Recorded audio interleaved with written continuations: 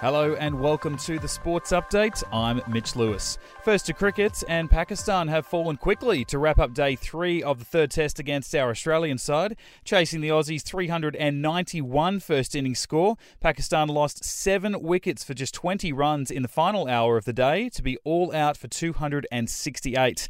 Aussie captain Pat Cummins leading the charge with the ball, taking 5 for 56. Before the end of play, Australia posted a score of none for 11, leading by 134 runs at stumps.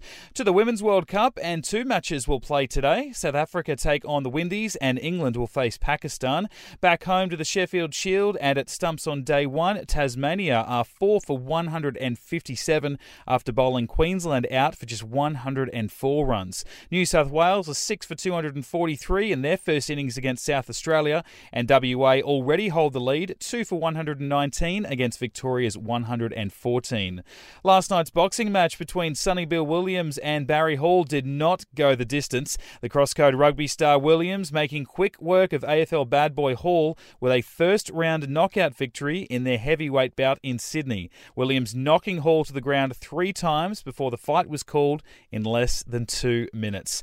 Round 2 of the AFL kicks off tonight with the Western Bulldogs taking on Carlton at Marvel Stadium. The Dogs losing Bailey Smith, who's been ruled out with a hip injury, while better news for the Blues with Sam Walsh back early from a syndesmosis injury. Lockie Fogarty also being recalled for the match.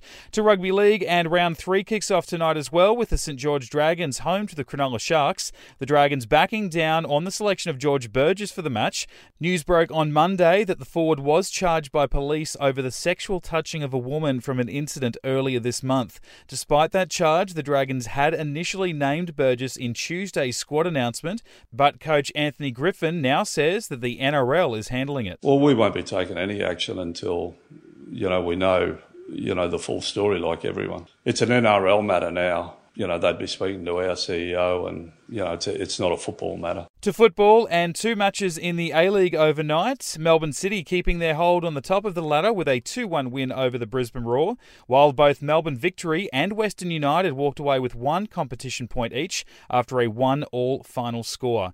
To NBL, the round kicks off tonight with 2 matches. The New Zealand Breakers taking on the Brisbane Bullets before the Perth Wildcats host the Tasmania Jack Jumpers. And less than 24 hours after Ash Barty shocked Australian sport and the tennis world with her retirement announcement, plans are already being discussed to erect a statue in her hometown of Ipswich.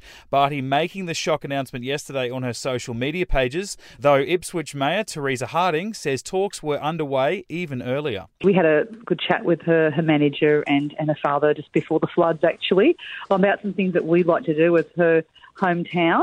So, look, we've obviously touched base with them again. And that's the latest from the Nova Podcast News team. We will see you tomorrow for another episode of the Sports Update.